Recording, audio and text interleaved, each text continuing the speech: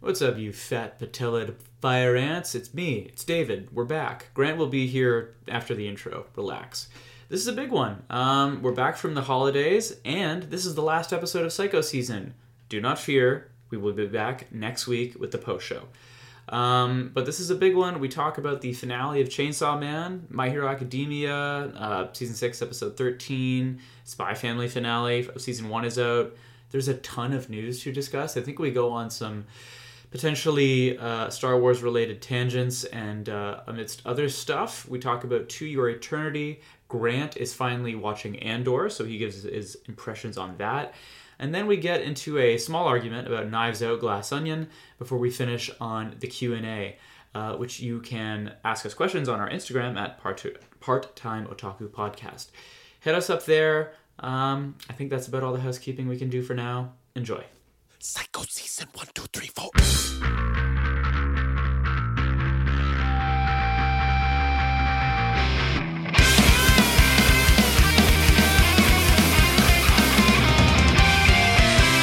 Oh, hey there, Grant. Hey, Dave. How you doing there, you fine poultry gentleman? I'm doing quite well. See what I did there? Yeah. Okay, man, we made it. This is it. This is like, I don't want to say it's the big one, but and it's not the end. It's more like we've reached the end of this particular road.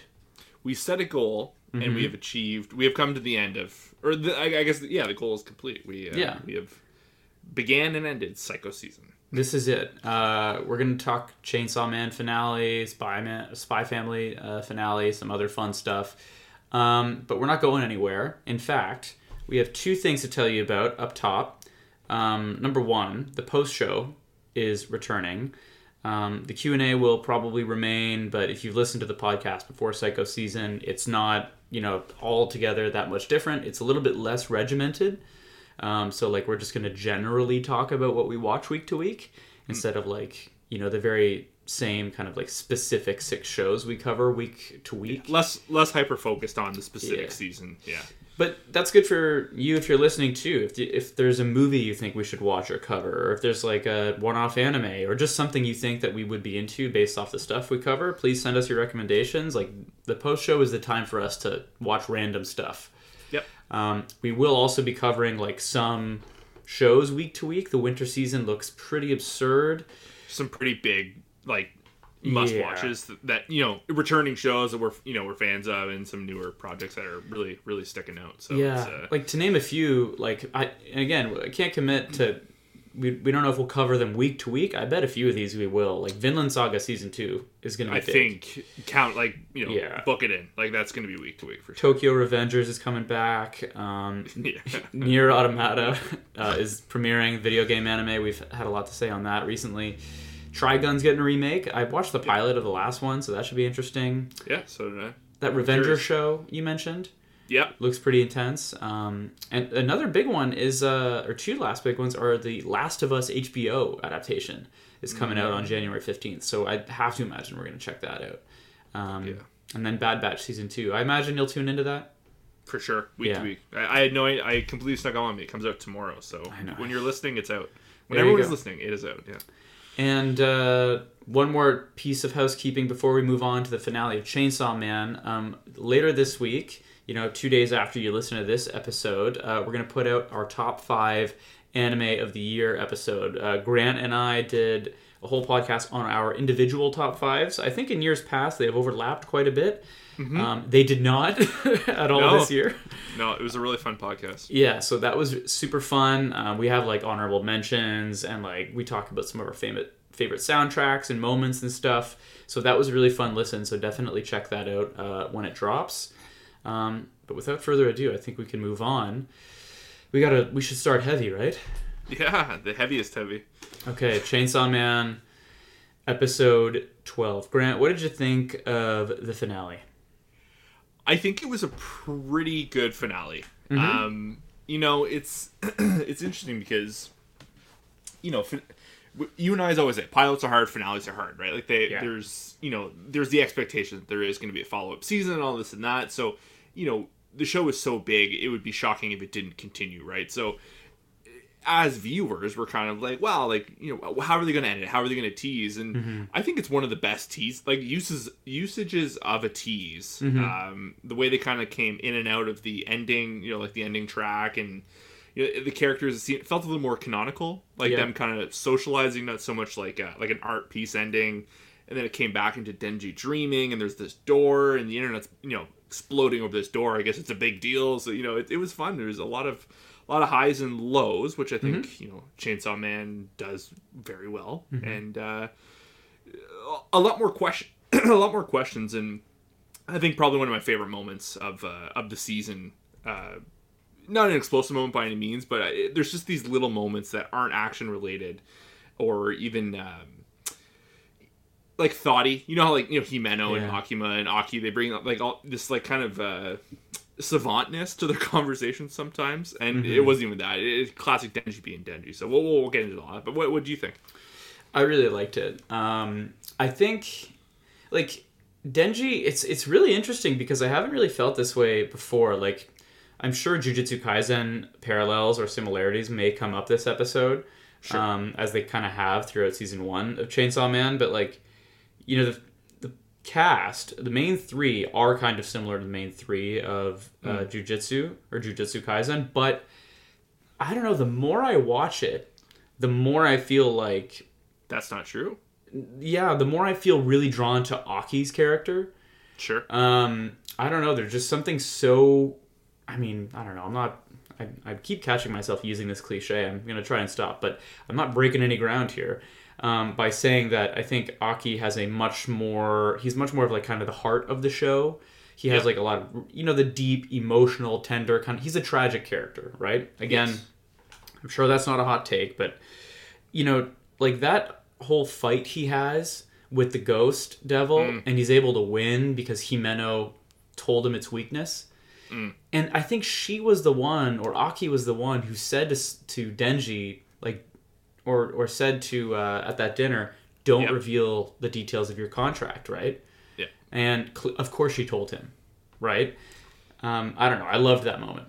Yeah. Well, they've really done a good job just setting how deep I think the deep set love and companionship Aki and Himeno had, right? Yeah. And, you know, the kind of, not quite the fraying of it, but, you know, it's in a classic TV trope or movie trope is, you know, I think Aki kind of clicks into everything after she's gone. Like, I think he always valued her and you know, her and everything, but I think it really settled in on him, and you could see it like in his actions and, you know, the way he speaks for the rest of the episode after that. You know, that whether that's even a flashback or that's just like a, you know, because the life is being choked out of him, right? He could be hallucinating and all this and that. So it's interesting whether that actually happened or not, you know? So it's... I really enjoyed something I just forgot I was going to say. Wow, I don't know if that's ever happened to me on the podcast. Grant, help. Okay, I'll just look at my notes. There may have not been any CGI cars, but there was a CGI train. So that helps. And it wasn't half that bad. No, it was completely fine. Yeah. God, I forgot about the cars. Man, we should have gave we should have had a dishonorable mention for our best of the year episode for that car. Oh my god. Okay, what else? The Katana Man. Okay, because there's kind of like 2 beats here with the episode. I feel like there's 2 separate endings. There's the scene of Denji and Aki kicking Katana Man in the nuts, performing the Requiem. Like, that's a pretty Chainsaw Man thing to do. Yeah, I like just that moment, you know, when you snicker to yourself and you just gotta like let it go. You're like, fucking right on, guys. Right at the end, you throw in a line like that. Yeah, because this episode was taking itself kind of seriously. Yeah, and like they didn't let you forget these little things. You know what I mean? That the characters are still kind of silly, but it also felt kind of like right place, right time for them to do a funny gag like that. Sure. Well, you know, they had set the precedent before, right? Of like, you know, Denji kicking Aki, you know, in his like little moment of payback earlier in the season, and you know, they kind of looped it back. But I just want to take a moment on Katana Man because you know, I think not the thing I've been struggling with this show is, but it's just kind of like a question that is I think, kind of background posed to the viewers is like who's really good and who's bad. Like, you know, like they kind of have the setup of like they're devil hunters. They're there to, you know, kill obviously the evil devils that are causing all this harm. Da da da. You know, but like whoever's running it, like, you know, Makima, there's some questions about her actions and kind of who she is in the overall. There's some warnings given about her. Oh yeah, I think it was episode 11, which I thought was a pretty stark moment. Mm-hmm. But there's the scene with, and that's the thing too, like Denji, like, you know, people are always like downtrodden on Denji, and people are kind of like holier than thou with like, or when they're around him. Yeah. And there's the moment where, you know, Denji and Katana Man meet up. Denji gets off the elevator, you know, he ditches power, which I think was hilarious. Like, just ignored her. She goes on her own. But Katana Man kind of like reaches out to Denji, and he's like, you know, like, these zombies, like, you know, were people before, you know, like they were once humans, and there's just the whole line, and just kind of like his justification. Like, Katana Man comes from this line of, you know, evil Yakuza men. They cause so much harm on other people, and he sees none of that as wrong. Yeah. And he's like being all high and mighty and like calling out Denji for like being okay with killing zombies. And it was just this like like it was like an aha golden moment for me, and of like, oh my god, like this, no one, like there's no one right path in this show. Like they're all deranged, they're all completely like working by their own path. Like every character is very flawed. Right? Incredibly flawed. And I think Denji is just kind of flies in the face of that, and because he's the only honest one. Where he's That's like, an interesting point. You know, and I think that comes from him being so young, and also like the, you know, the shitty life that he's had so far. But he straight up says it. He's like, yeah, I'm in this for me. He's like, I don't want to give up these good meals. Like, I got a good thing going. They're zombies, and then, you know, the fight ensues and kind of moves on to the next thing. But that's a really good point, man. And that's very astute of you. Like, you just made me think of early season. He kills the bat devil, and then what is it? Like the anteater devil fucking comes out, whatever that ugly thing was. There's like some line that, like, forgive me, has like some profanity in it, but he literally says everyone has all these ridiculous motivations, and I'm just out here, and I'm gonna cop a feel to cop a feel, and he says something like, I'm gonna prove my motivation of grabbing a tit is more important than you know what I mean? Like, he talks a bunch of shit, but he kind of says what you're saying. Like, at the end, like, he is at least out here, you know, he's maybe not the deepest guy, but he is one of the more honest ones. Very front facing. You know, there's something to that.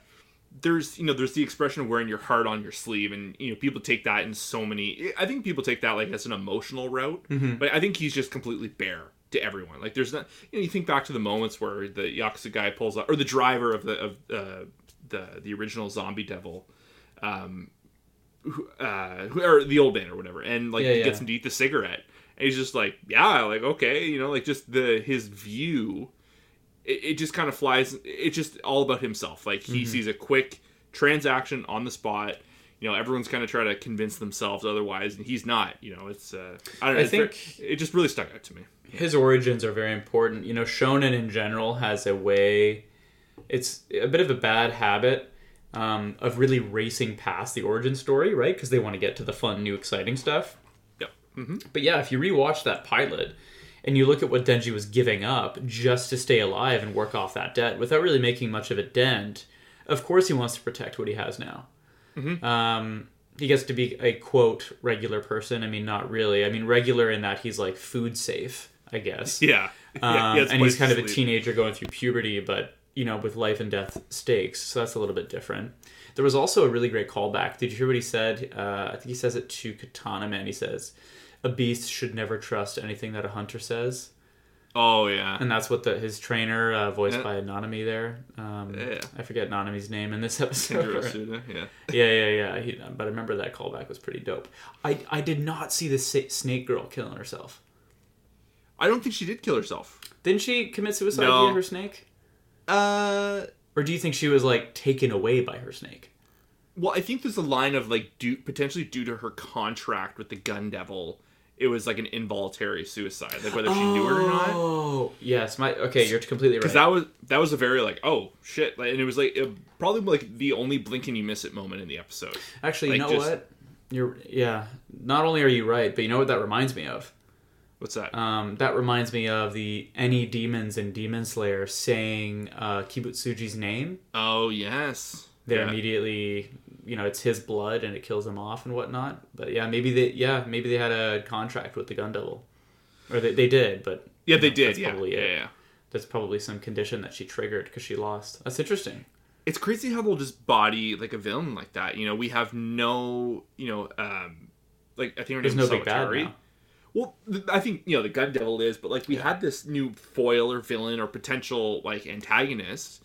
She was an incredible threat, and this is kind of like I think we talked on the our top 10 or top 5 pod of like plot armor and how that kind of plays into these kind of stories.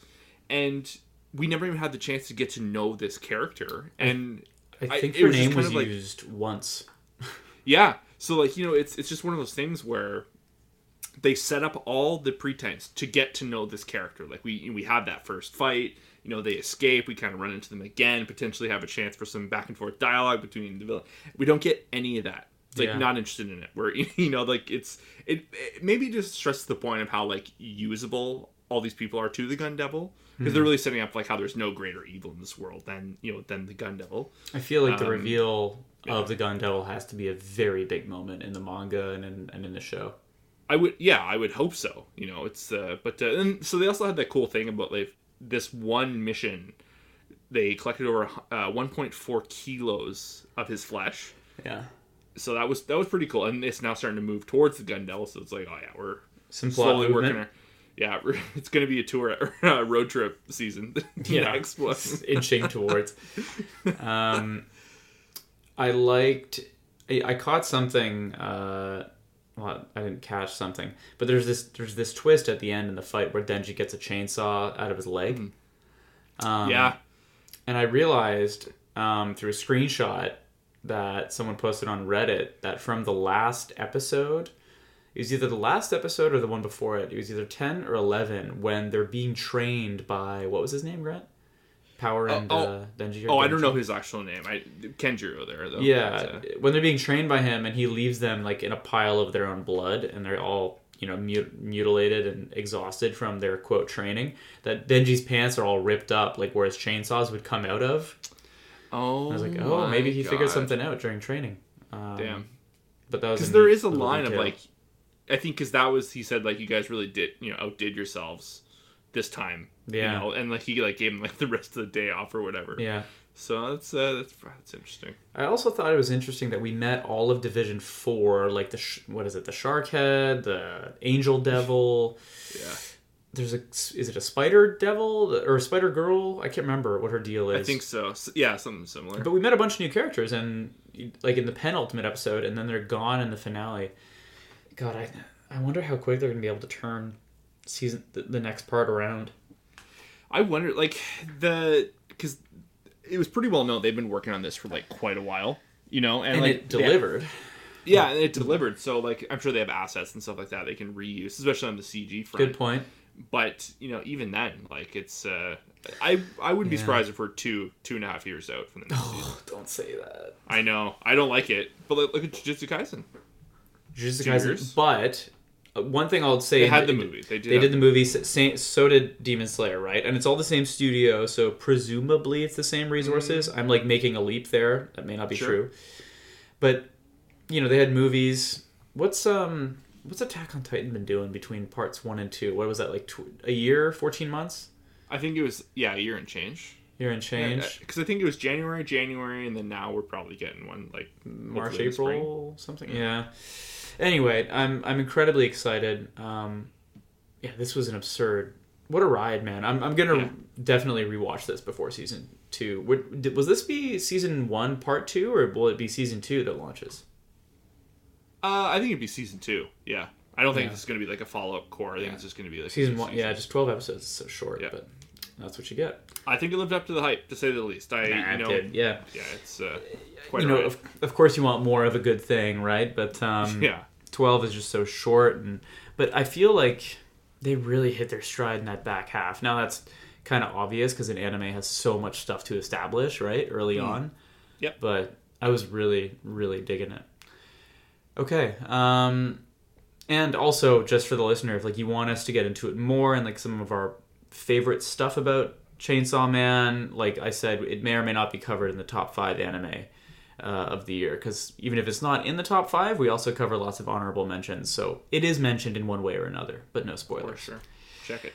Okay, let's talk My Hero Academia Season 6, Episode 13, a Mr. Compress backstory episode.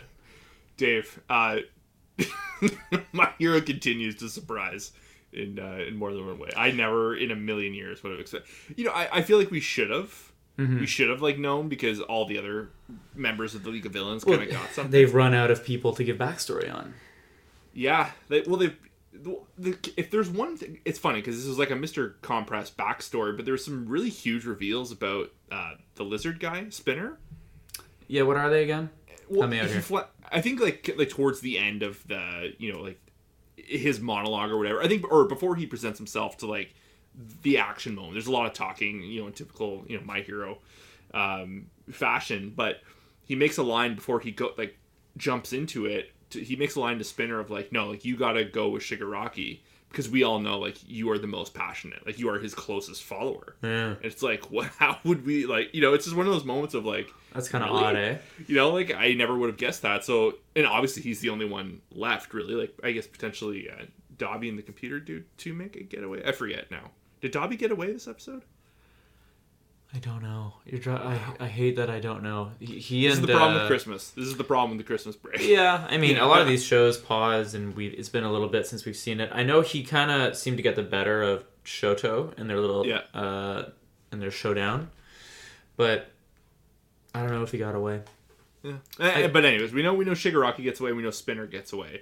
But so they kind of teed up this next arc or next season of this new head right-hand man to Shigaraki, and spoiler, All for One there. So it's I don't know. It was a good episode. I think we were saying a couple weeks ago, I think I was ready for this arc to be over, this run. It's been good. Yeah. It's been better than it has been, but I think it was becoming a little much. Yeah.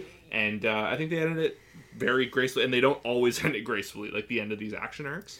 No, what took me by surprise was that Deku seemingly is already beginning to make some sort of contact with another holder of a One for All power. Because he mentions the 4th holder now, because he's got. Correct me if I'm wrong, but wasn't it only last season, in season 5, that he figured out Black Whip? Yeah, it was a pivotal moment at the end of that first, class battle arc. The class battle arc, and then... And now he's, mastered float. And... Yeah, so I want to ask that, too. Because, you and I, a big thing was, when are we going to get further, the Midoriya storyline and, the One for All? Do you feel now it's... we got too much of one thing. Yeah, it's funny, within right? a short amount of time. You can't. Maybe you can't please fickle fans. I don't know what to tell you, but yeah. This is definitely not.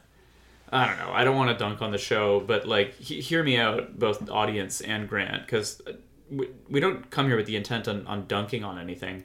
But I think that we've long said that the best parts of My Hero Academia are the ones that are kind of central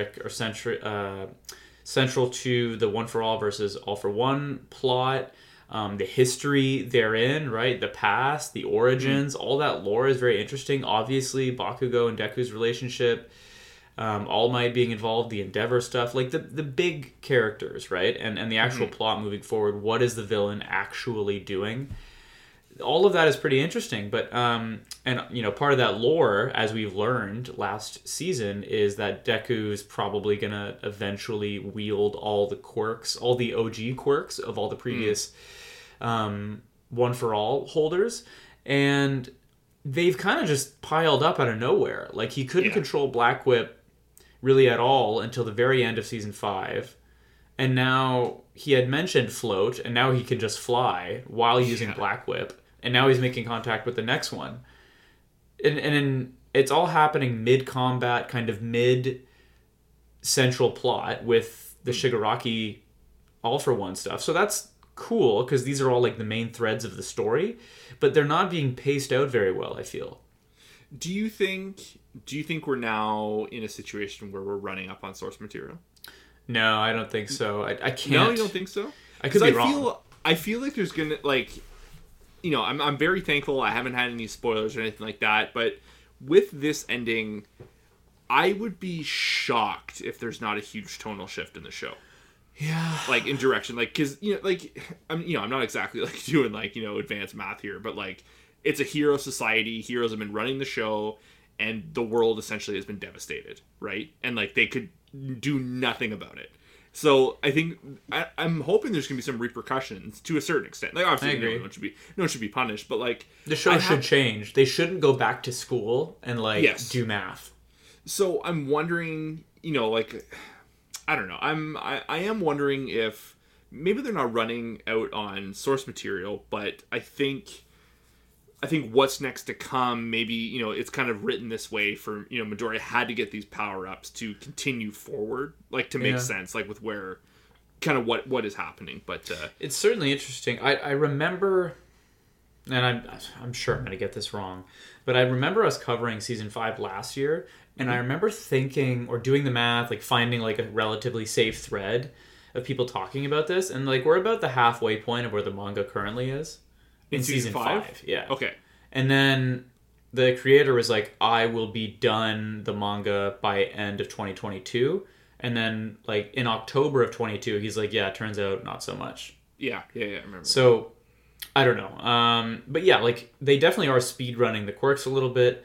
I'm not going to complain too much. Like, this is the stuff I'm interested in. And I am interested in, like, this now second internal conflict of, like, Tomura Shigaraki kind of being, like, usurped and a prisoner in his own body. Like, that's interesting stuff. That I did like that. I think that was the highlight of the episode. Yeah. Because, like, Midoriya's whole thing is he sees someone in danger and, like, he just is overcome by, like, I need to save them.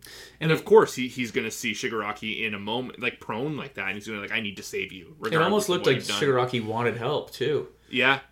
There was, and yeah, I kind of wanted him to get help. You know what I mean? It was interesting. Like, that conflict is good for the audience. I think it's good for the show. This family stuff with the Dabi stuff, I truly never saw coming.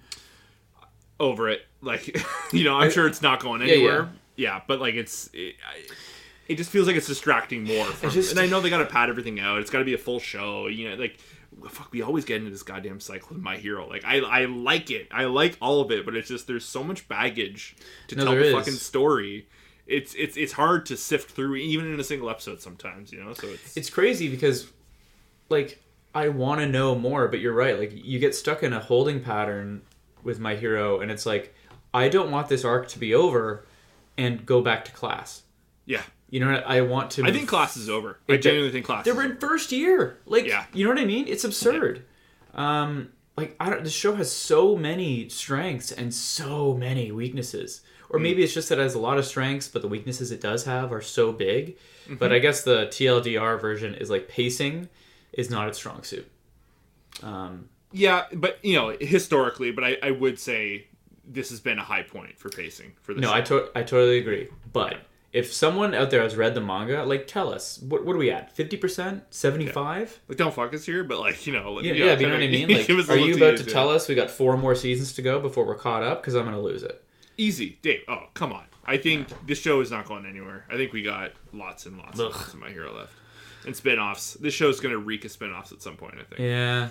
But, like, I don't want to sound like I'm dunking on it. Like, I liked the episode. This was a fun arc. I feel like it may have gone about 2 episodes too long, but that's fine. Mm-hmm. I'm excited to see what happens next, but I will be not low-key. I will be high-key pissed if we just go back to, like, student co-ops. And, like, what's happening at the Endeavor Agency? Like, I don't want that shit. But, that's probably what's going to happen. Let's be real. Well, we'll see. I'm looking forward to it. I'll watch. Okay, let's shift into some season finales here. Spy Family, episode 25. Spy Family, what a show. What an unexpected bit of a darling of 2022. Actually, you know what? Not my most unexpected of the whole year. I will cover that after the news feed. But what did you think of the finale, Grant? It was good. It's the... Because, that's the thing. Like, there's been a lot of, like, not filler by any means, but, like, they've really been, like, tiptoeing their way to, the mission, right? Like, it's all been about, like, how to get to this point, and then you kind of get it. And it's to the show's, strength is like it's very good at shifting the tone like in a split second. You know, it's comedy, boom, serious. You know, Lloyd's having the showdown with with Desmond or Donovan. Donovan. Yeah. And you know, like it's just I love the mental gymnastics of like, you know, because you know a lot of anime sometimes there's some struggle of like reading like what a character is thinking and saying. Plus we're dealing with the subtitles and this and that. Yeah. And they like flawlessly have pulled this off all season, and especially in this scene. There's a lot of juggling of like what he's thinking and saying and the back and forth, and then fucking Damien's chiming in. Totally agree. Quite a bit. So it was I think it was just a very it was kind of like in a weird way it was a bit of a showpiece episode in dialogue. Like what they were saying, it's pretty standard fare and all that, like not groundbreaking by any means, but it was fun to watch. Yeah, no, I totally agree. I think this show, okay, this is going to sound like a stretch, but just stick with me. Sure. I think in years past on this podcast, we've talked about how like My Hero Academia has like some really good tone switching. And other shows are also really good at juggling that. Like, I mean, My Hero Academia is also great at juggling characters. Yeah, I think characters would be what's best. But Spy Family feels like it can tone switch very easy. You can get an Anya-only episode of her and the dog solving, like, a silly household crime. Yeah. And then you can get a whole episode, a tennis episode between Yor and... Nightfall. Nightfall, doing their thing. And then you get this, where he's like double agent status the whole way through. You got the inner monologue kicking. Like, it's very versatile. The show can really play to almost whatever it wants to. I think that's really hard to do. And I'm really curious. Like, I know it's popular, but like, I'm curious it's huge. Yeah, I know. When you start seeing like the merch and stuff like at random stores, like this is catching some steam. But I'm definitely curious on like how everybody else feels about it. Like your typical anime watcher who's here for like the Anya memes or whatever else it is, because they will go whole episodes without really having her involved all that much. But then they'll do that with Yor as well. Yep. But altogether, I would say a strong show, promising first couple cores. I will watch season 2. Absolutely, and the movie. There's going to be a movie in a season 2. Yes, I saw it got announced. I believe the movie. It's not that it's not canon, but it's just it's like a new story. It's just not adapted from the manga or anything. Okay. So it's going to be like a new story, but I'm not sure if it bridges like what is going to happen. Like that's the thing. So we're kind of unsure, but that's going to be dynamite. Seeing that on a theater. Come on. Has your progeny seen any of Spy Family? Yeah, she has. Oh, okay. Yeah, she enjoys it. There's some stuff that like, it's nice because Spy Family is split up into like almost like episode, like it's a little episodic within the episode. Yep. So it's easy to kind of jump. Maybe this one not so much and that, but like Anya, like. Anya Lance, like when an 11-year-old, like of course Anya lands, right? It's. I was gonna say, will you take her to the movie? But it's tough because you don't really know what they're gonna do in it, right? Yeah, well, maybe by the time the movie's out, that's true. Anime movies take so long to get animated movies. I mean, in general, she's at that age now. Like not necessarily anime associated, but like I threw on School of Rock for her this year. Which is like debatably like it's one of my favorite movies. It was a huge movie for me growing up. I love Richard Linklater and Jack Black and all that. Yeah. And it was just like, you know what? We're probably like 2-3 years away from it. Yeah. But fuck it, we're putting it on. So if I babysit, we should throw on The Exorcist. Just jump in. Have at it. See how you do. Yeah. She'll claw her way out of that room, my dear. I bet you. But no, it's one of those things. Like you give her a heads up. Hey, this is probably a little old for you, but let's just have fun and it. Success. So I think Spy Family is a similar way. I can't remember what episode it was, but I kind of just like let it go, and there was something, and it would have been the episode where Yor kicks Lloyd in the face in the bar. They're kind of like reprofessing their love to each other, and she kind of like, and they're drunk too, right? Yeah, she's like, that's weird. You're right. It is. Yeah, it is. It is weird, but even movies like School of Rock mild, and all that. Well, there's a lot of little things hidden for the parents, right? Like we were just. I watched Frozen for the first time. We'll talk about that later. But like they hide stuff, right? Like all those Disney movies or whatever movie it is, like they all hide stuff for the parents. Enjoy it too. Yeah. Anyway, very strong first season from Spy Family.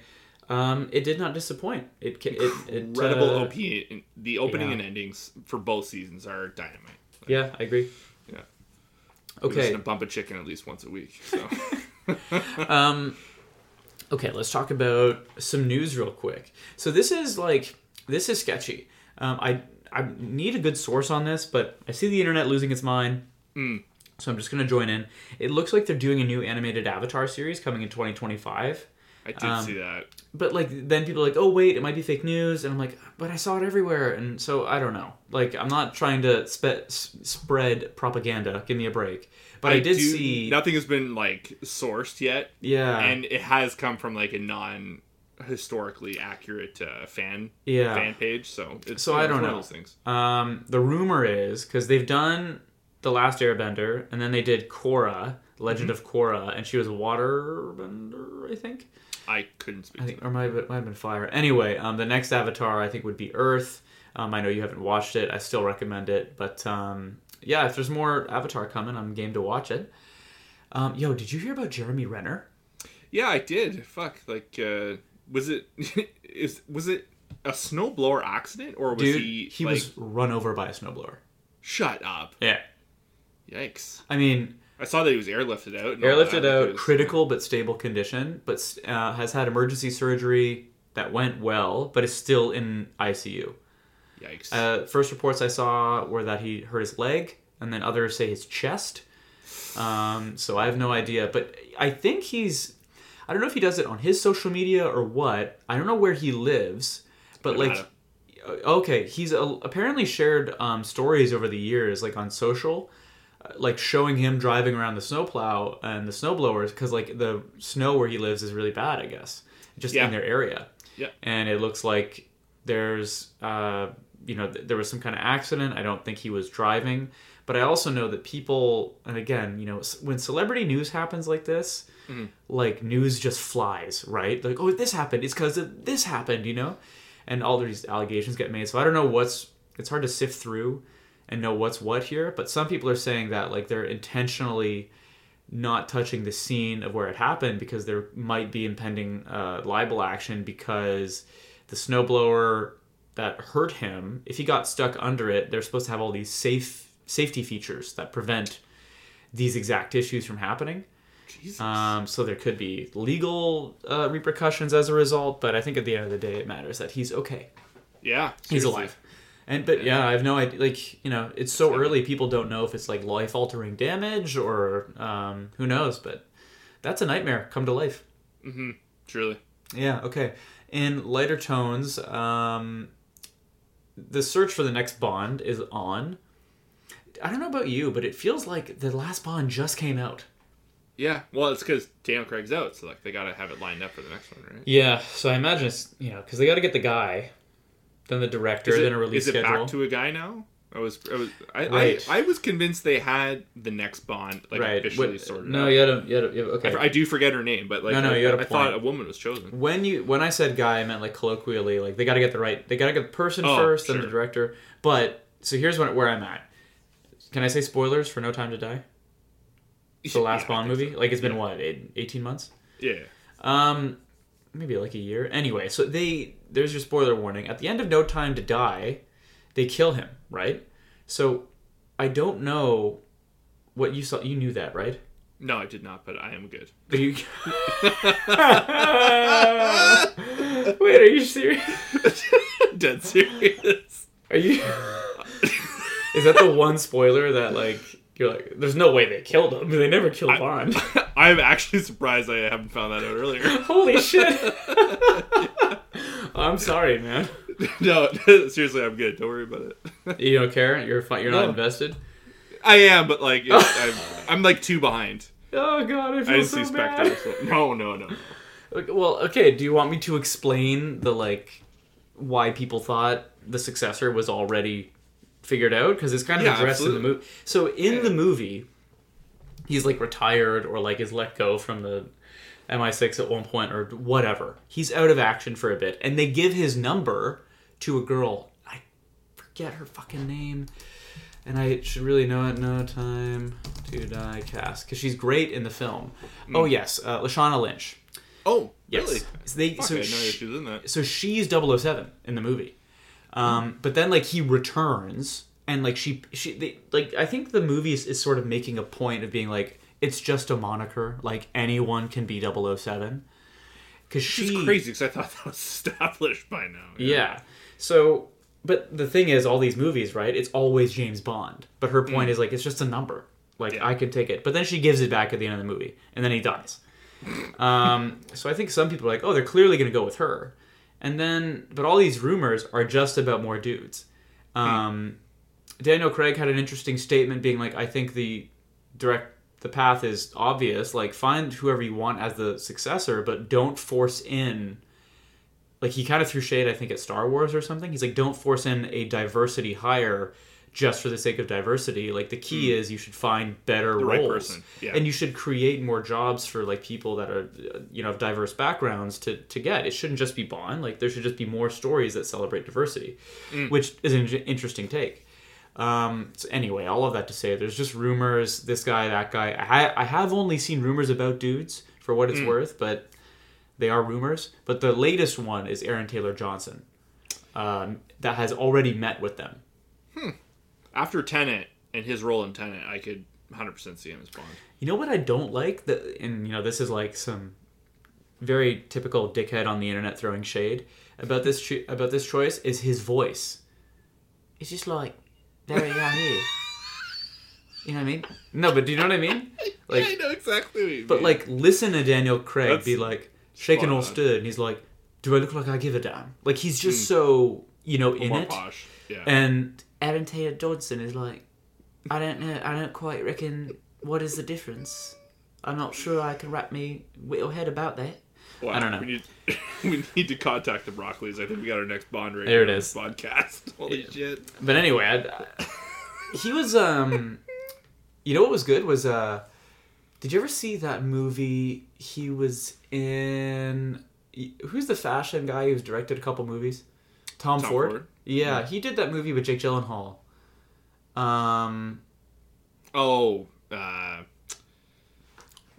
Velvet. Nope. Saw it.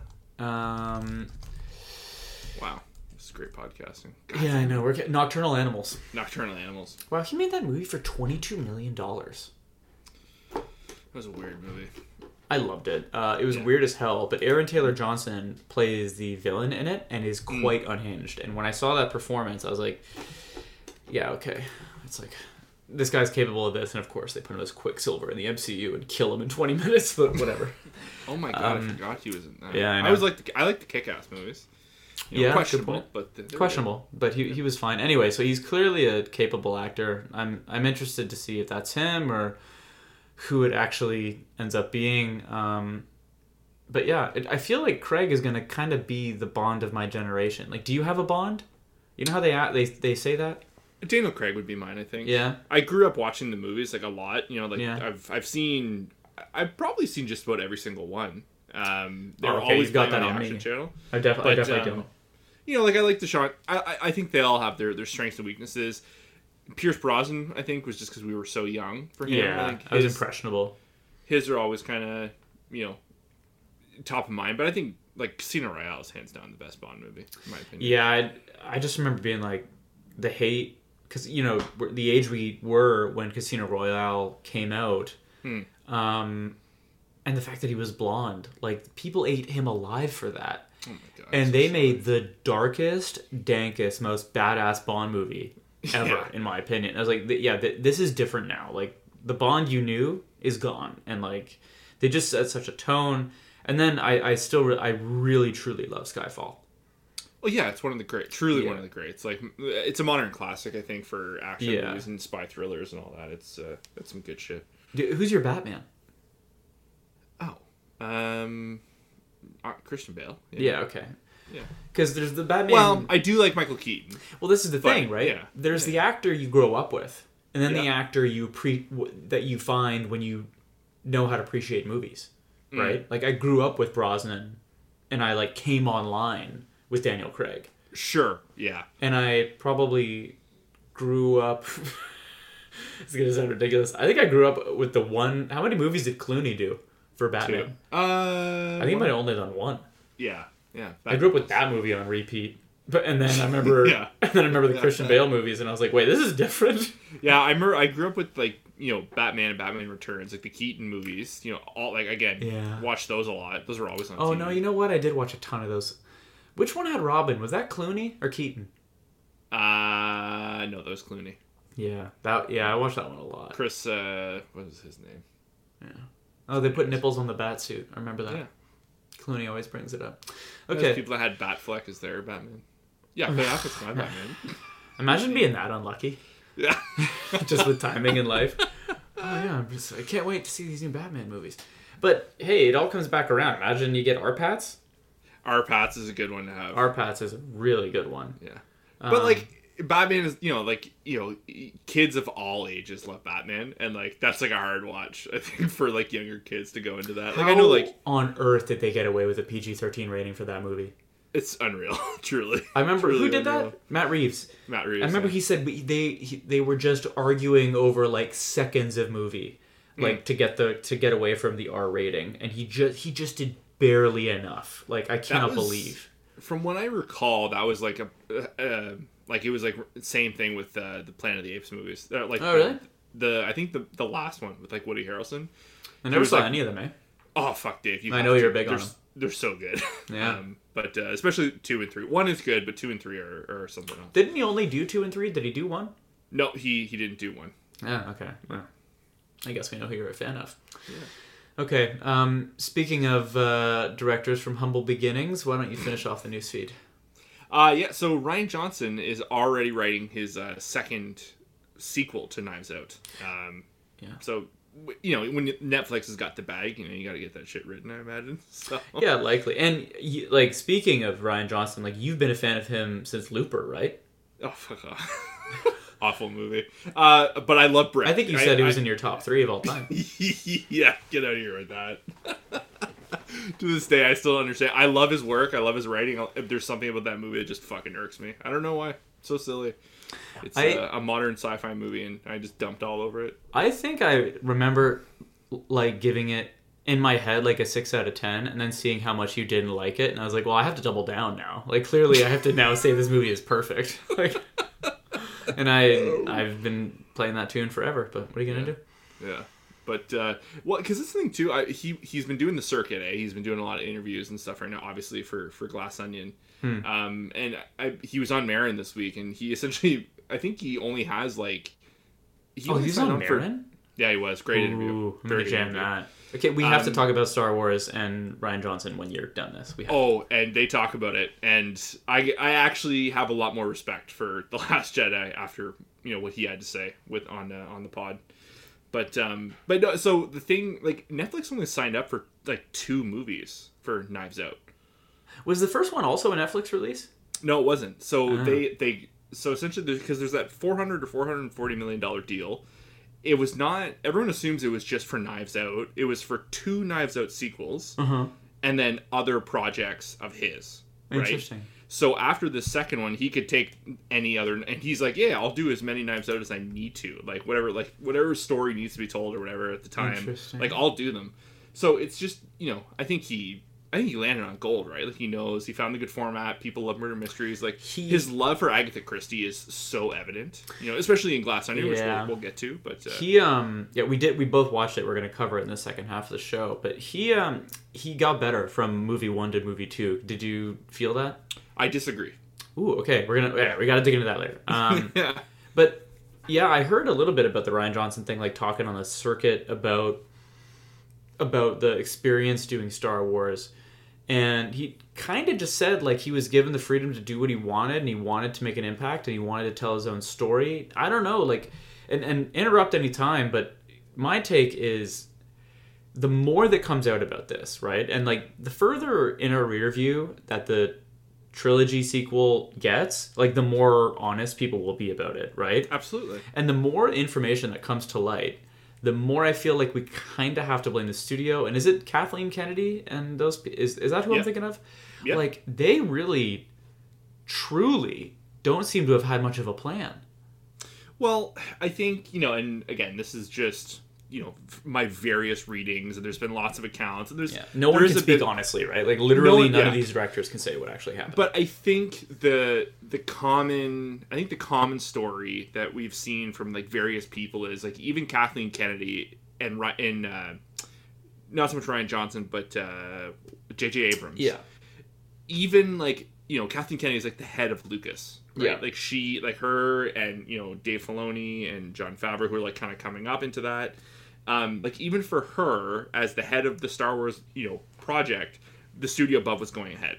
Like it was essentially when it came to these movies, they were reaching down and kind of changing a lot of things. So because you look at all the other things she has her hands on, and they are quite good. She has the right people. She's hiring the right people. She wants them kind of it blows my mind the shit talking that people do on Kathleen Kennedy, and like she's like Lucas. Yeah, you know a lot more about this than I do. That's a good point. Lucas hired her for a reason, and when he left, he's like, she's a part of the deal. Like she when everything was sold out, like she was brought on like with him. She was like, I'm pretty sure she was a part of like the lore team. Like when he'd be making something, and like they're the people like, no, Lucas, like you've done this, you've done that, like this is how you've kind of already like kind of wrote your way into a corner with this, like you have to kind of go a different direction kind of thing. Like she knows the world, right? So everyone's like, oh yeah, Last Jedi and Rise of Skywalker, like it's all Kathleen Kennedy's fault. It's like, well, I don't think it is. Like I think it was just the studio saw the movies as like the main money makers, and like they're in the theaters, they're big spectacles, and they can't help themselves. Like it's you raise a good point. I think as fans and moviegoers and just fans of franchise, we often want a corpse, right? We want one person to look at and be like, this is your fault. How could you be so, I mean, in some cases, like you got David Weiss, Dan Benioff, like the Game of Thrones guys, and they quite literally had full creative control. HBO only wanted more Game of Thrones. It's like, okay, fine, you got your villains, be happy. Yep. But like a lot of the times, it's just the quote studio execs, right? Yep. There's no names. They're all invisible. The nameless ghouls in the background. And like this isn't a conspiracy. Like a big part of if you're interested in this kind of stuff is go look at the Sony leak that happened and look at these nameless, faceless executives, because it's not one, right? If it was one, you just get rid of that person. But dozens of them, like that Amazing Spider-Man 2 film that with Andrew Garfield, that turned out that way and bombed because of studio interference. The same can be said for the most recent, it was years ago, but the Fantastic Four movie. It was like the amount of stuff that happened from the interference that they forced just crap into the movie because they, ran focus groups or whatever it was. Or they want to build like this legacy of their own of like, I fixed the movie or I did this and that. Yeah. It's gross, honestly. But you read it, it's very gross. It's definitely not conducive to the creative process, and it definitely takes the art out of the artist's hands, right? Mm-hmm. All of that said, Last Jedi sucks. But anyway, there are some great moments in that. There's we don't Forever need the Last Jedi optimist. right now. I'm kidding. So Avatar 2 has officially crossed $1.44 billion. I don't give a fuck. All right. You're fucking nuts. Whatever. I'm gonna go see it with Sam. You and Leanna can go do whatever you want. We're gonna go. Is Leanna not into it? I think she's just completely indifferent. Yeah. Okay. Good. Yeah. Well, you know what? Yeah. We agree. No, I'm kidding. All jokes aside, I think my quote prediction was like, it won't be the first. Beat the first. Sure. I will secede that it's doing better than I thought. Okay, already backpedaling. No. I'm gonna keep my bet. I still don't think it does better than the first, but it is genuinely doing better than I thought. And it definitely doesn't beat the first when you adjust for inflation. But like, no. When people talked about Endgame dethroning Avatar, that was not adjusted for inflation either. So calm your jets.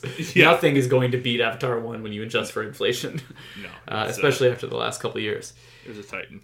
But so, 1.44 is, and you were telling me before the pod some statistic. What was it? Yeah. So of course I didn't say the article, but there was a statistic that from the first weekend or the second weekend to the third weekend, there was a 0% loss in revenue, or like 0% loss in turnout, which is so from weekend to weekend.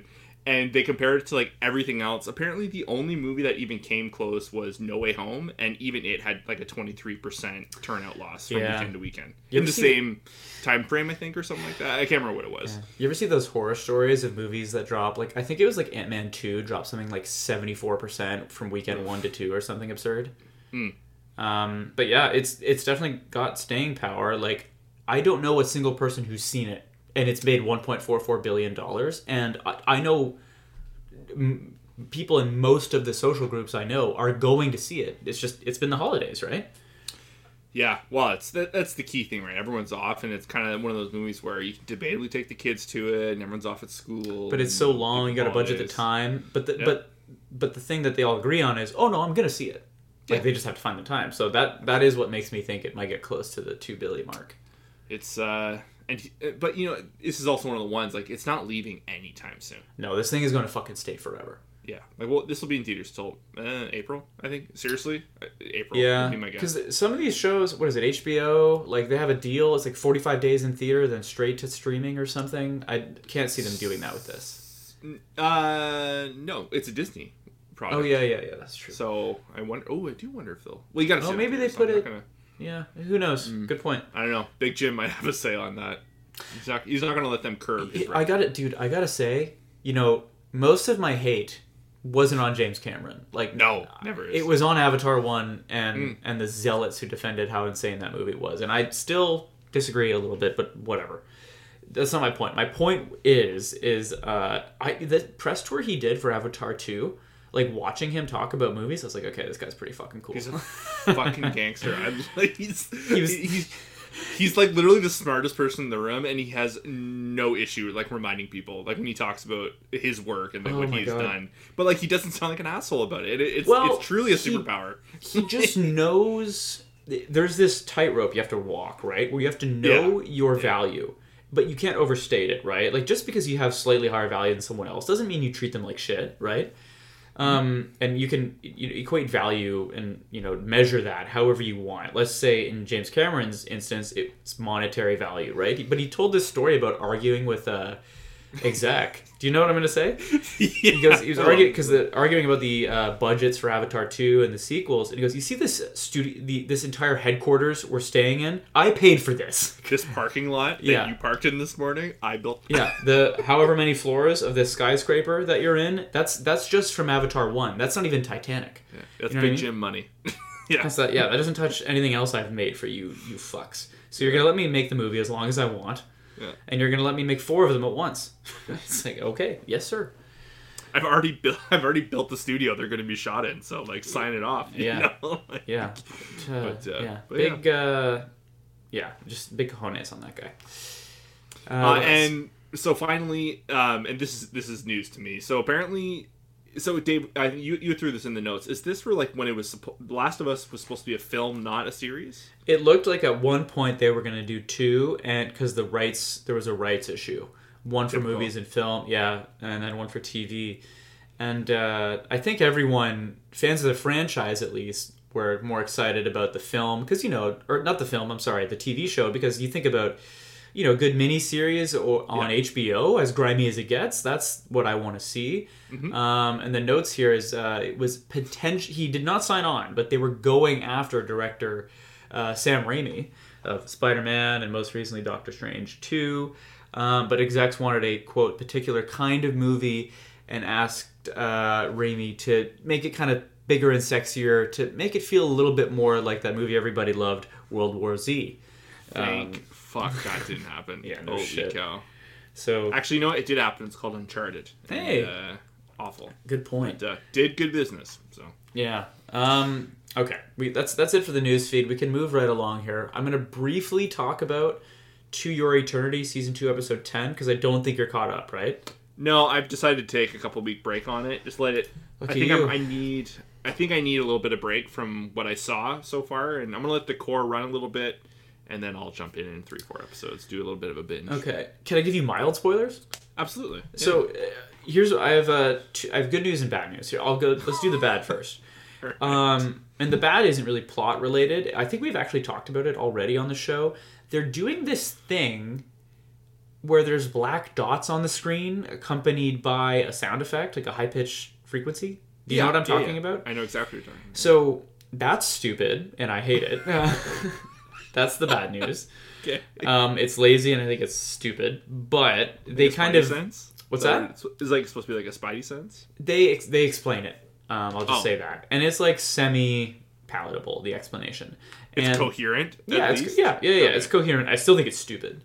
Sure. But it does explain things a little bit. And I'll also say, and this is not how do I say this? There is a very brief, and I mean brief, time skip. We're not skipping 40 year or a decade, but there's this little arc that happens that is kind of moving things in a new direction, which is fresh. I think the show needs it. I don't know if that fixes the problem the show now has, but it is interesting to me. And like, you know, if we just consider the pacing of season 1 and the pacing of season 2, especially with the last episode or two in mind, like it's just ramping up. And if you're a manga reader and you know how this goes, I'd be really curious, how far are we into the manga at this point, like percentage-wise? Because I know the manga is finished, and I'm just be curious, like, these recent changes are really picking up steam, and I'm curious. Like, I by no means think season 2 is the last season. I'm just wondering, like, are there 3 more? Is there 1 more? Because the pacing is increasing.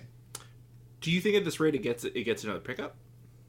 I have no idea. You know what, dude? That's a really, really good question. I truthfully don't know. I never see it on the top of r/anime. No, I never. Not like it was. Not and like even the dedicated subreddit, it's not. I think it's doing like half the volume.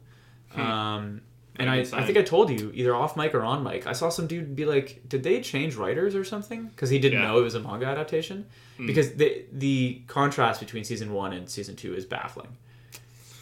Yeah, it's pretty nuts. It's like if you've seen True Detective season 1, which is an all-time classic, and then you go to season 2, it's like, well, they asked the guy to, you know, he wrote this thing for like 3 years. It was lightning in a bottle. And then they were like, okay, write season 2, you have 6 months. Do it again. 4th season, that comes out this year, actually. They're doing a 4th? Yeah, Jodie Foster. Oh, that is one. Yeah, dude. That is one thing. That show really attracts talent. Yeah. Apparently, it's set in Alaska. Yeah, like, I don't know, that guy, assuming it's the same dude, I think so. Yeah. I give him benefit of the doubt because it's very clear that there is really big talent there. Sure. It's just you can't, lightning doesn't really strike twice, and I don't know if you can top that first season ever. And I gotta say, that would really irk me if I were an artist, knowing like, oh, like, the best of this particular project is behind me. Like, I don't know if I would want to keep going. Yeah, that's... I don't want to sound kind of drab, but no, you know what I mean? Like, yeah, I think to be a successful artist, you need to learn to separate from a bit of that. So from critical success and blockbuster numbers and all that. That's that's a good point. You would think they would take a healthy approach to it. You never know. Yeah. So you started watching Andor. Yeah. But I've seen none of it, so don't go too heavy in spoilers. I just want to know, because I am going to watch this one. It's a must-watch. I'll say that up top. It is an absolute must-watch. Leanne and I are 4 episodes in. I'm surprised it's 12 episodes. Are they an hour or 30? 45. Okay. 45 to a 50. Right. So far. Mm-hmm. And oh my god, Dave. The production value is, and to no one's surprise, it looks just like Rogue One. It's all the same people involved. Tony Gilroy and Dan Gilroy. It is stunning. And, it's weird because, I'm only watching it now. It's only been in the past, a few days or whatever that I started watching it.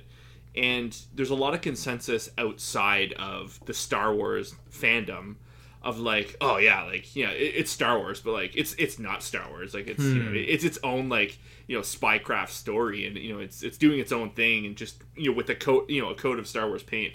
Those people are fucking morons, dude. Like it is Star Wars, like, blood in, blood out, like without a doubt. And people like trying to like separate it from like, yeah, like it's Star Wars, but like it's holy fuck, like get over it. Are they mad there's no lightsabers or something? Well, no, they're all like happy that there isn't, and they're like, yeah, they're wearing their suits, but like, you know, they're trying to tell a story like set in, you know, if like fascist people are trying to separate Andor from Star Wars. They're saying it's just its own thing. It's not really Star Wars, like it is, but it's not, and it oozes Star Wars. Like, where does this fit in the timeline, Grant? It's well, it's obviously pre-Rogue One. It's a couple of years before Rogue One. Okay. So it's before A New Hope. Maybe like say like 5-10 years before A New Hope. Got you. Okay. But anyway, so like it's funny to see all these. For me personally, because I've been reading all these like spoiler-free reviews, and like people kind of be like, you know, like if it wasn't like Star Wars related, this would be like a much better show. Like it didn't have all the baggage, and it's like, you guys are insane. It's truly a Star Wars show. The usage of color and sets, and I'm sure they're I don't think they're using like Jon Favreau's stuff either. You know, like that studio he built with the Unreal Engine. Yeah, like I don't think there's any of that. Like it's a lot of like built sets, you know, outdoor shots. Dave, my takeaway is there was a set piece they did in one of the first few episodes that blew my mind. It's like, this is fucking movie making, man. Like this is what genre, like fantasy and sci-fi stuff needs to like separate it from like kind of like the cookie cutter CG stuff. Like, I think it's really never a bad thing. Like, it's funny because we didn't plan on talking about the Star Wars movies when the newsfeed happened, but that just sort of organically came up. But I remember talking to you, and I remember hearing this 100 times from everyone I knew about like The Mandalorian is what I was waiting for when like more Star Wars came. Yep. And everyone was kind of, you know, let out a bit of hot air with the new trilogy, and like then The Mandalorian came and kind of saved the day. Does this make you feel like it's up there in quality? Does it compete with The Mandalorian? I think it's on par. That's a big deal. Par. So the thing is, I think where The Mandalorian is very serious. Like it's more akin to like Dave Filoni and like the Clone Wars and the Rebel stuff, which I'm a huge fan of, and it's probably like my favorite kind of, I guess, ecosystem within the timeline. You know, like those characters and whatnot. But Andor does a thing where, you know, like Mandalorian kind of comes off like a spaghetti western, like, because again they're sure. you know, they're trying to make it a certain way, but it still fits into like the overall, you know, genre of the like the overall Star Wars picture. But like it's still kind of, you know, the galaxy is so big, not everything plays out the exact same way, right? And I think Andor does that as well.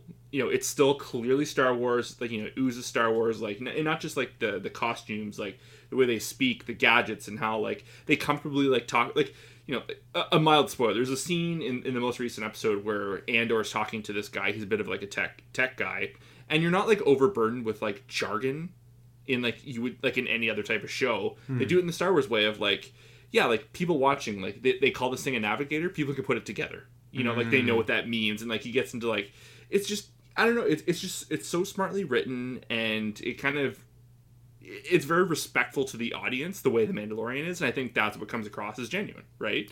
People don't like being called dumb when they sometimes know the lore a little more and kind of the comings and goings of some characters, and, you know, kind of how they act on this planet. And I don't know, it's just fun, like the way they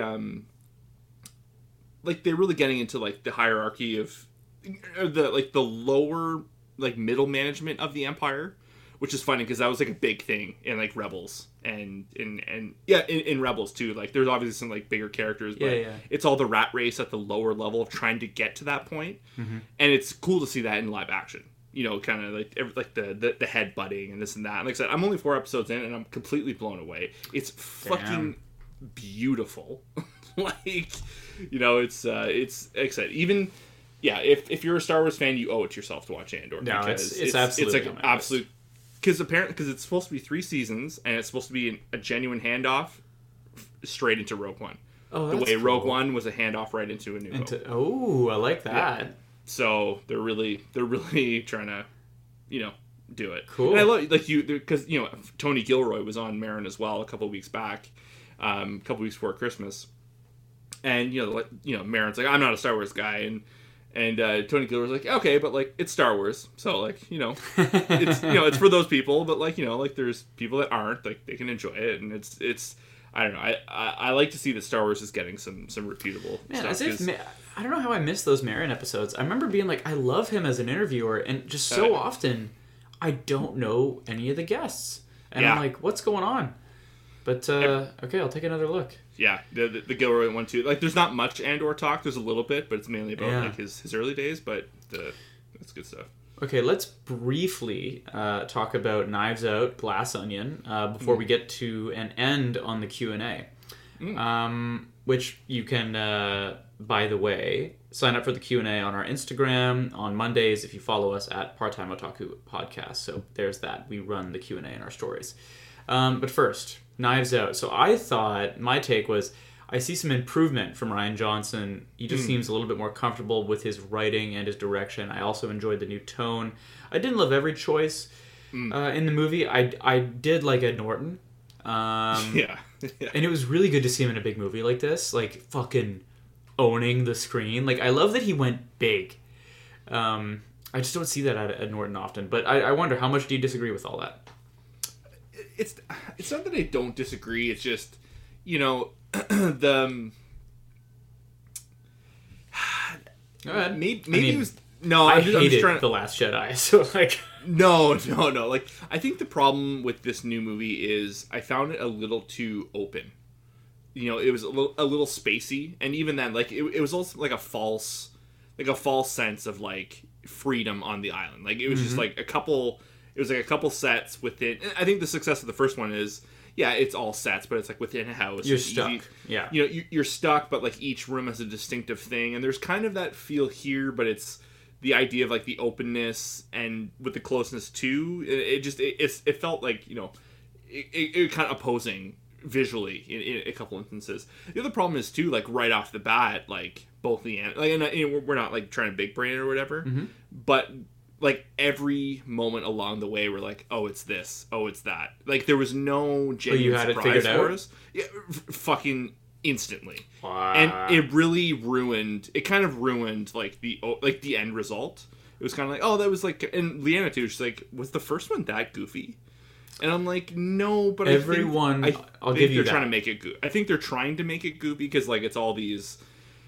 They're taking a swing at like big social media and celebrity personalities, right? So I think that it comes with the territory, but it's if you're not like super clicked into that, it does kind of come off as like kind of fucking silly.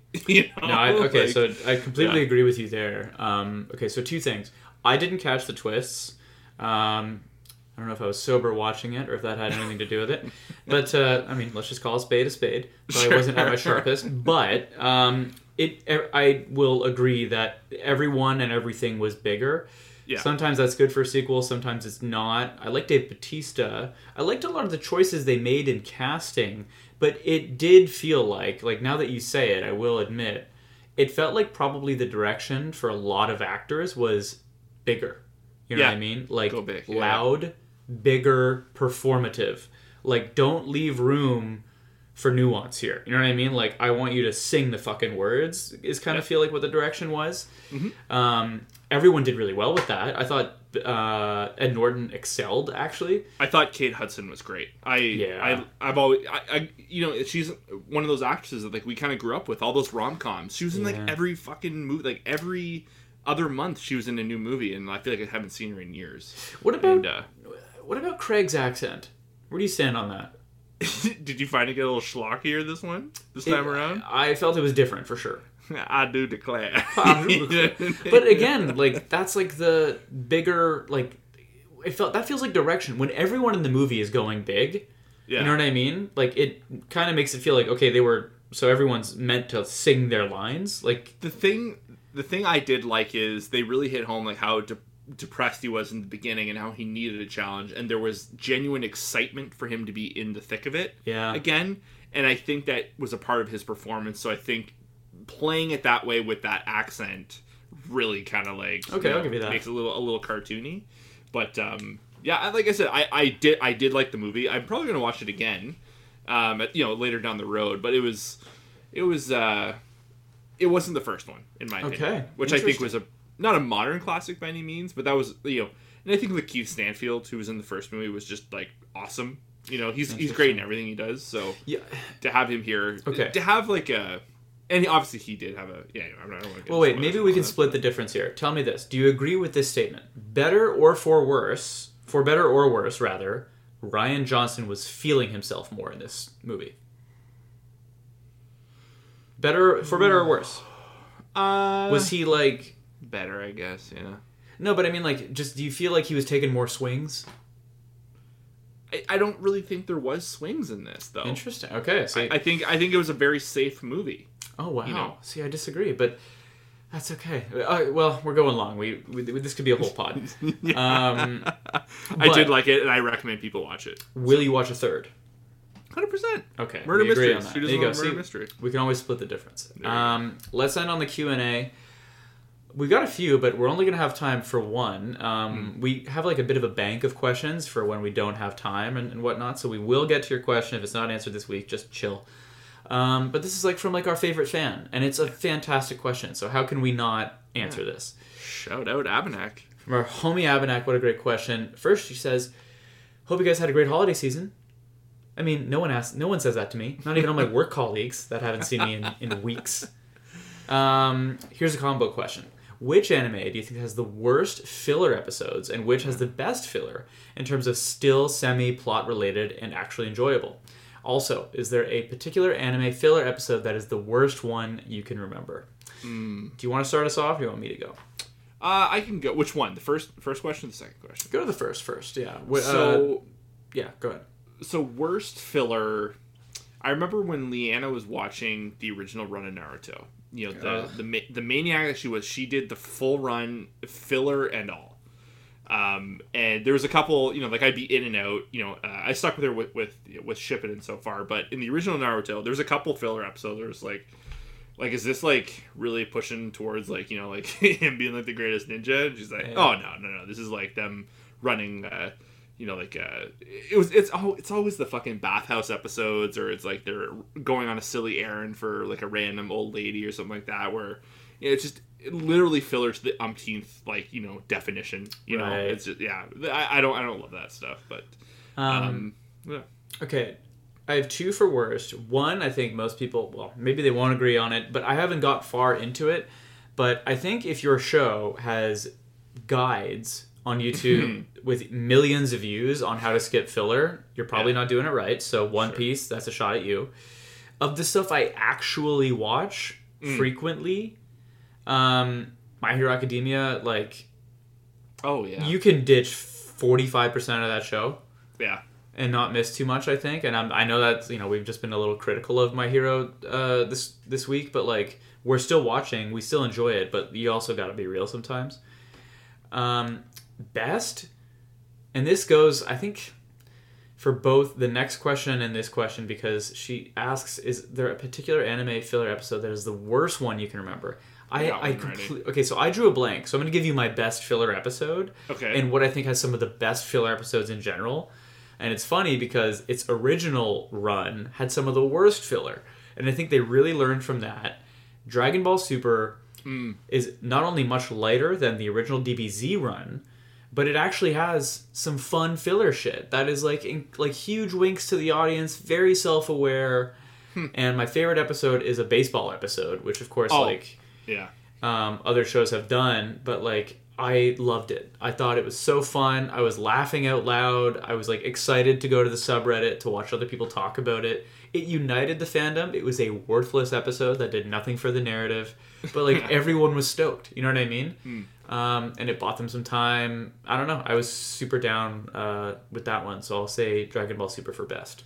I think for best, and the thing is, I'm not sure if it's filler or if it like was written right into the manga, and it's kind of like it's more of a transitional episode. But I'm really blanking on a good filler episode. But it's the baseball episode of Jujutsu Kaisen. That like is some of the funniest stuff they've done in that show. But worse, and I'm sure this is gonna be up there for you when I say it. It was last season of My Hero Academia. It was it wasn't necessarily like a beach episode, but like there was like a mission with Froppy. Oh shit, you're right. And like I remember I could like watching the episode and like looking over to Leanna every 2 minutes, and be like, "Oh my god, Dave's gonna hate this. Oh my god, Dave's gonna hate this. Oh my god, I hate this." Like, yeah. I think it was like to set up a power up for like Froppy or someone, like learn a lesson. It was like oh, you know what it was? It was a filler episode tie-in to the movie coming out. Yep. Yeah, that's what it was. Worthless. Did not love that. Worthless. So, yeah. Well put. If you're listening to this and you're like shouting at your phone or whatever you're listening to this on with like really bad offenders of filler that we haven't mentioned, please feel free to tell us. Yeah. And we'll give it some airtime because I'm curious. Because I saw this question come in. I was like, shit, I bet there's so many candidates and I can only think of these two. Endless amounts of candidates would be my guess. Yeah. Okay, I think we can end there. Yeah. God, what a crazy end to Psycho season, Grant. We made it. We did it. Next week we'll be back with the post show. I think it's probably safe to say same airing schedule. We'll be here on Wednesdays with the post show. I mean, maybe a whole batch of new shows. Couple of these might stick around for a little bit before they go off the air, but you know, we mentioned a bunch: Finland Saga, Tokyo Revengers, Nier Automata, Trigun, Last of Us, blah blah, Bad Batch. We're going to talk about all this stuff over the next, coming weeks and months, and we're super excited for that. If you just joined us in Psycho season and you haven't listened to the post show, the origin of that is like we started this podcast to talk about Attack on Titan, and then after we wrapped that podcast up, we would talk about everything else we were watching, and then we were like, why don't we just record this? So there's your 30-second recap that you would find on YouTube. I think that's it. Like I said, follow us on Instagram at Part-Time Otaku Podcast. The Q&As happen there on Mondays. I think that's about it for the third time. Grant, say the thing. Bye, guys. Cheers.